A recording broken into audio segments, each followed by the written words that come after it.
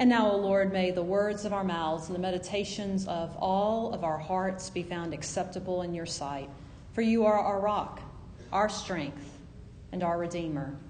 If through the words of this human being we don't hear your voice, O God, then speak to us as only you know how, in the quietness of each of our hearts. Amen.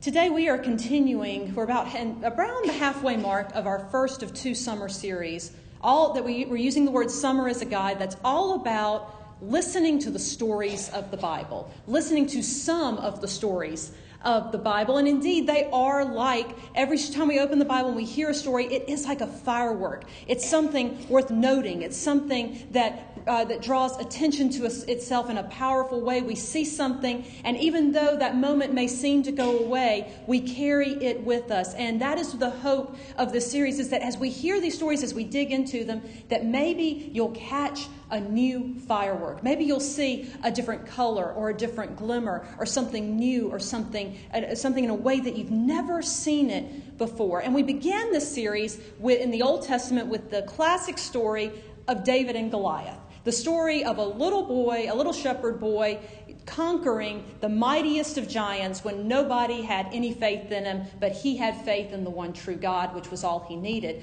Last week we went to the New Testament and we heard one of the healing stories of Jesus, miracle stories of Jesus healing a woman who was ill. And both of those for the past 2 weeks, we have had a plot, we have had characters, we have had a sequence of events. It was pretty easy to follow the stories in both of those passages. Today is a little bit different because we are jumping in almost to the very end of Paul's story in Scripture. We're not quite to the end of his life, but we're getting closer to it. And in order to really draw from the stories that we heard today and pull some truths out of them, we have to be aware of the bigger picture of what's going on. And for those of you who like chronology, those of you who like history, and you like for things to be in order, congratulations, this is your day, because I'm about to give you some dates and some order that help us get a little deeper into the story. Now, let's start at the very beginning, which is a very good place to start. When Jesus was living and walking on the earth, he ascended into heaven around the year 33 or 34 AD. Now, Paul, the Apostle Paul, who was once known as Saul, was already alive then and walking the earth, but he never met Jesus in person while they were both on the earth together before Jesus ascended into heaven. But Paul was alive then, and as we know very well, if you read the story in Acts chapter 9, Paul, whose name used to be Saul, was an opponent of the church. He was doing everything possible to stop the spread of the good news, which was that Jesus is Lord, and he came to save us. Saul was against that, but he had this dramatic conversion experience on the way to Damascus, on the road to Damascus, and he changed his life. He saw Jesus. Jesus came to him not in physical form, but in this spiritual form that totally transformed him. He gave his life to Jesus, and when we get to today's passage, for about 25 years or so, 20 to 25 years, Paul has been following Jesus. He has been a leader in the church. In fact, 18 months before he wrote this letter that we see, as the second letter to the church at Corinth, 18 months before that, he had visited them, and he visited them because he had just gotten out of prison. Many of us are familiar with Paul's letter to the Philippians, and some of the passages in there about rejoicing in the Lord always. And again, I say rejoice. Paul wrote that from prison. So he is probably, when he writes this letter to the church at Corinth, he is likely only a couple of years out of prison. He was tormented while he was there. He was tortured. He was going through tremendous pain. And he went and visited the church at Corinth. He left there. And then he gets word from the church at Corinth, or from some of the leaders in that local church, that people were beginning to question his authority. They were beginning to ask, who does this Paul guy think he is? Does he have the training to be an apostle? Does he have what it takes to be a leader in the church? After all of these years, after the dramatic change he went through, people were beginning to undermine what Paul was teaching, the truth that he was teaching. We don't exactly know why that was, but Paul was enduring a great deal of hurt and a great deal of rejection because they were wanting him to prove that he's an apostle. And one of the purposes of this letter, this second letter to the church at Corinth, was for Paul to remind people of not just who he was, but more importantly, who God was working in and through him. Now, to understand a little bit why Paul is writing this letter, it's important to understand the meaning of the word apostle. Many of us in Sunday school, growing up, for those of us who grew up in Sunday school, if you're like me, I remember learning the 12 disciples. That was what I always heard, the 12 disciples. And it wasn't until I was older that we discovered, and if you look in the scriptures, there were hundreds of disciples of Jesus. To be a disciple means you follow Jesus. To be a disciple means you follow after someone or some ideal. But then there were a select few who were chosen to be apostles. In fact, those 12 that Jesus called and sent, Peter, James, John, and all of those that are listed in the Gospels, those 12, his inner circle, were apostles. And the word apostle in the New Testament is used to denote somebody whom God has commissioned to be a leader for a specific purpose. And there were the 12 apostles that walked with Jesus, but Paul and some others who came along later were also considered apostles because God called them to that role. And two of the things that set an apostle apart, other than being called by God in that role, one of them was that they had some sort of supernatural experience with God. We know Paul had already had one on the road to Damascus when he was converted, and we're going to see in a minute here where he brings up another instance, but that was something that was considered proof that you were an apostle, that you had had some sort of vision or an experience out of this world experience of God in a way that was hard to describe. And another mark of an apostle was that you endured persecution and torment for what you believed. Paul had been through all of that. So one of the reasons he is writing this letter is to remind the people who are doubting him, who are questioning him, that he does indeed, that God has indeed given him everything that it takes. Now, here's the thing, friends. So often in life, like the church at Corinth, we want proof of something, right? We want facts. We want evidence. And facts and evidence, don't get me wrong, have their place and have their purpose, and we need to pay attention to them. But what they're asking Paul to do to prove who it is that God called him to be, we're getting into territory of things that we can't prove with the mind, but we have to believe with the heart. That's where faith comes in. That's where trust comes in. And Paul is trying to move them in that direction of, look, I have the proof of who I am and that God has called me, but let me ask you to go out on a limb and trust a little bit more.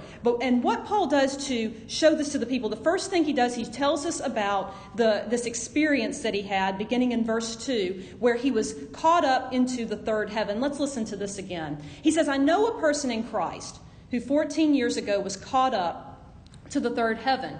Whether in the body or out of the body, I don't know. God knows. And I know that this person, whether in the body or out of the body, I don't know, but God knows, was caught up into paradise and heard things that are not to be told, that no mortal is permitted to repeat. On behalf of such a one, I will boast, but on my own behalf, I will not boast, except of my weaknesses. Now, when we start this story here at the end of 2 Corinthians, we would easily think Paul's talking about some random dude, right? This is some random guy whose name we don't know that had this supernatural experience where he saw into the heavenly realm that most people only see after they have gone into heaven, after they have left this mortal life and entered eternity with Jesus. This person that Paul is talking about got to see that. But then we discover Paul is actually talking about himself. He goes on, and we'll see in just a moment, he twists the story a bit to let us know that he's the one that had this experience. He's the one who had this supernatural vision, and we don't have the time and I think the space today to go into what that vision must have been like. That's something that we need to reserve some more time for, about what Paul might have seen, what the third heaven looks like. That's another topic for another day. All that matters for today is that we know that this happened to him, and he shares just enough. He's a little scared to share too much because he doesn't want to share all of the details of what he had seen. He's not supposed to share all of those details of what God showed him, but he shares just enough to prove to them that he is who God called him to be. And then he goes on to the next part of the story and says, I don't need to boast in this, for I will be speaking the truth. And he says, I refrain from it in verse 6, so that no one may think better of me than what is seen in me or heard from me. He's saying here, he reveals that he's the one who had this experience, but then he says, I don't need to boast in this, because you see, there is another way for us to be made strong. Because even though I have had this experience with God, I'm still a human being, just like you are. I'm still a human being trying to make my way through this. And that is when he changes the tone a bit in verse 7. And he says, this is the turning point of the passage, friends, where he says, therefore, to keep me from being too elated, a thorn was given me in the flesh, a messenger of Satan to torment me, to keep me from being too elated. Friends, there are books and chapters and pages after pages, audio after audio over the years of people trying to figure out what was the thorn in the flesh that Paul is talking about. Even if you didn't grow up in church, even if you're just hearing this passage for the first time today, most likely in some setting somewhere, you have heard the phrase before, that is a thorn in my flesh. Or a lot of times we say, that person, this or that person is a thorn in my flesh. That is a phrase that we have captured and we use to describe something that just eats at us, that just gets at us. A few years ago, there was a cartoon that came out that I think sums this up beautifully of what a thorn in the flesh could look like. Some of you may have seen it. It's a little cartoon of the Apostle Paul in his Bible garb in prison. He's chained up, and chained up next to him is a character that many of you probably know named SpongeBob SquarePants. Now, I have never watched SpongeBob SquarePants before, but I see some of our younger friends giggling, so I'm getting the impression some of you know. And in this cartoon, SpongeBob SquarePants is handcuffed next to Paul in prison, and he's saying, "What you writing, Paul? What you got, Paul? What's on that paper there, Paul? What you doing, Paul?" And it just went on, and he's just, well, he's being a thorn in the flesh, right? He's just talking, and Paul is over here writing, and Paul is writing down, a thorn was given to me in my flesh, a messenger sent from Satan.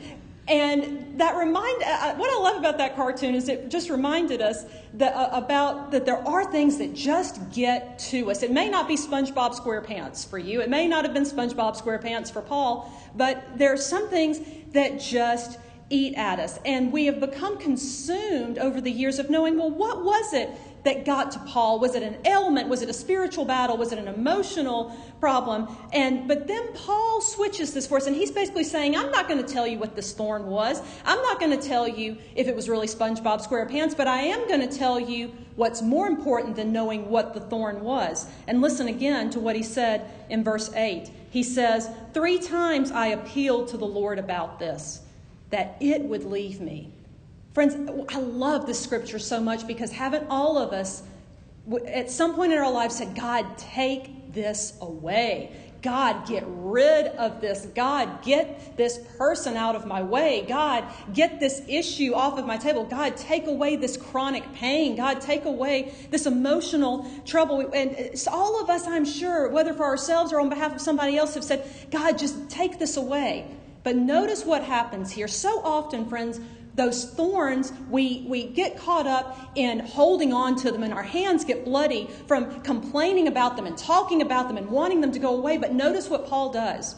Paul goes to the Lord and he gives this thorn. He says, I appealed to the Lord. I talked to the Lord about this thorn in my flesh, that it would leave. And look at what happens when we take the time to quit holding the thorns, and instead we take them to God in prayer. Listen to what God said in response to Paul in verse 9. My grace is sufficient for you. My power is made perfect in your weakness. Wow, friends, how different would life be if every time we had a thorn, we took it to God in prayer. We took it to God in prayer, and we waited for him to speak to us just like that. Paul took it to God, and the Lord transformed through his words how we look at weakness. What we see as a problem, God turns into an opportunity for his power, not ours, to be on full display. God's strength is made perfect in our weakness. We hear at the very end of today's passage, whenever I am weak, then I am strong. Friends, God knows we are weak. He knows those spaces, and he wants for us to bring those weak spaces to him so that he can be made strong through us. Haven't we all prayed, God, take this away and give me strength? God, take that away and then give me strength. Well, maybe what we should be saying instead of that, or along those same lines, is, God, here's this thorn, and I am weak. I can't handle it on my own.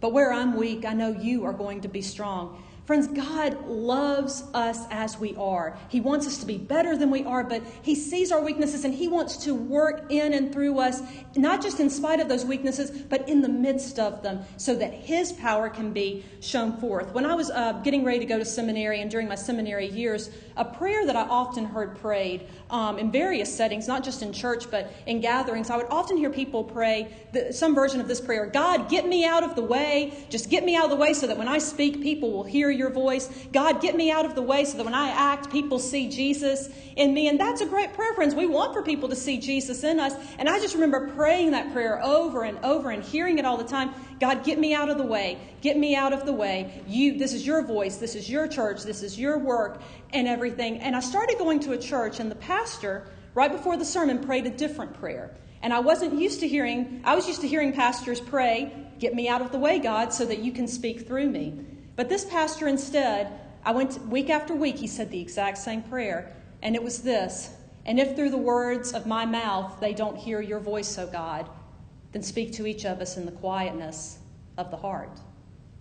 Y'all heard that before? Yeah, I stole it from him. And I've been using it every Sunday for 14 years now. And when he said that, it stuck with me, and I listened to it, and with time I realized what he was saying was a prayer that all of us need to be praying, not just those who are getting up to speak and talk about God's word, because what he was saying was, Lord, I'm going to make an attempt at this. I want for you to speak through me, but it may not work. They may only hear me. And if they only hear me, then you just speak to them. You speak to them in their hearts. And what I loved about that was that he was saying, God, I'm here. I've got gifts to offer. I want for you to speak through me. But I know that if I fail, if I am weak, you're still going to be strong. And friends, as we come to the Lord's table today, as we share in the holiest of meals of communion with Paul, let us, instead of asking God to take away the thorn and to give us strength, instead, let us go before him and say, I am weak, but thou art strong. Jesus, keep me from all wrong. Just a closer walk with thee. Grant it, Jesus, is my plea. Let it be, O Lord. Let it be.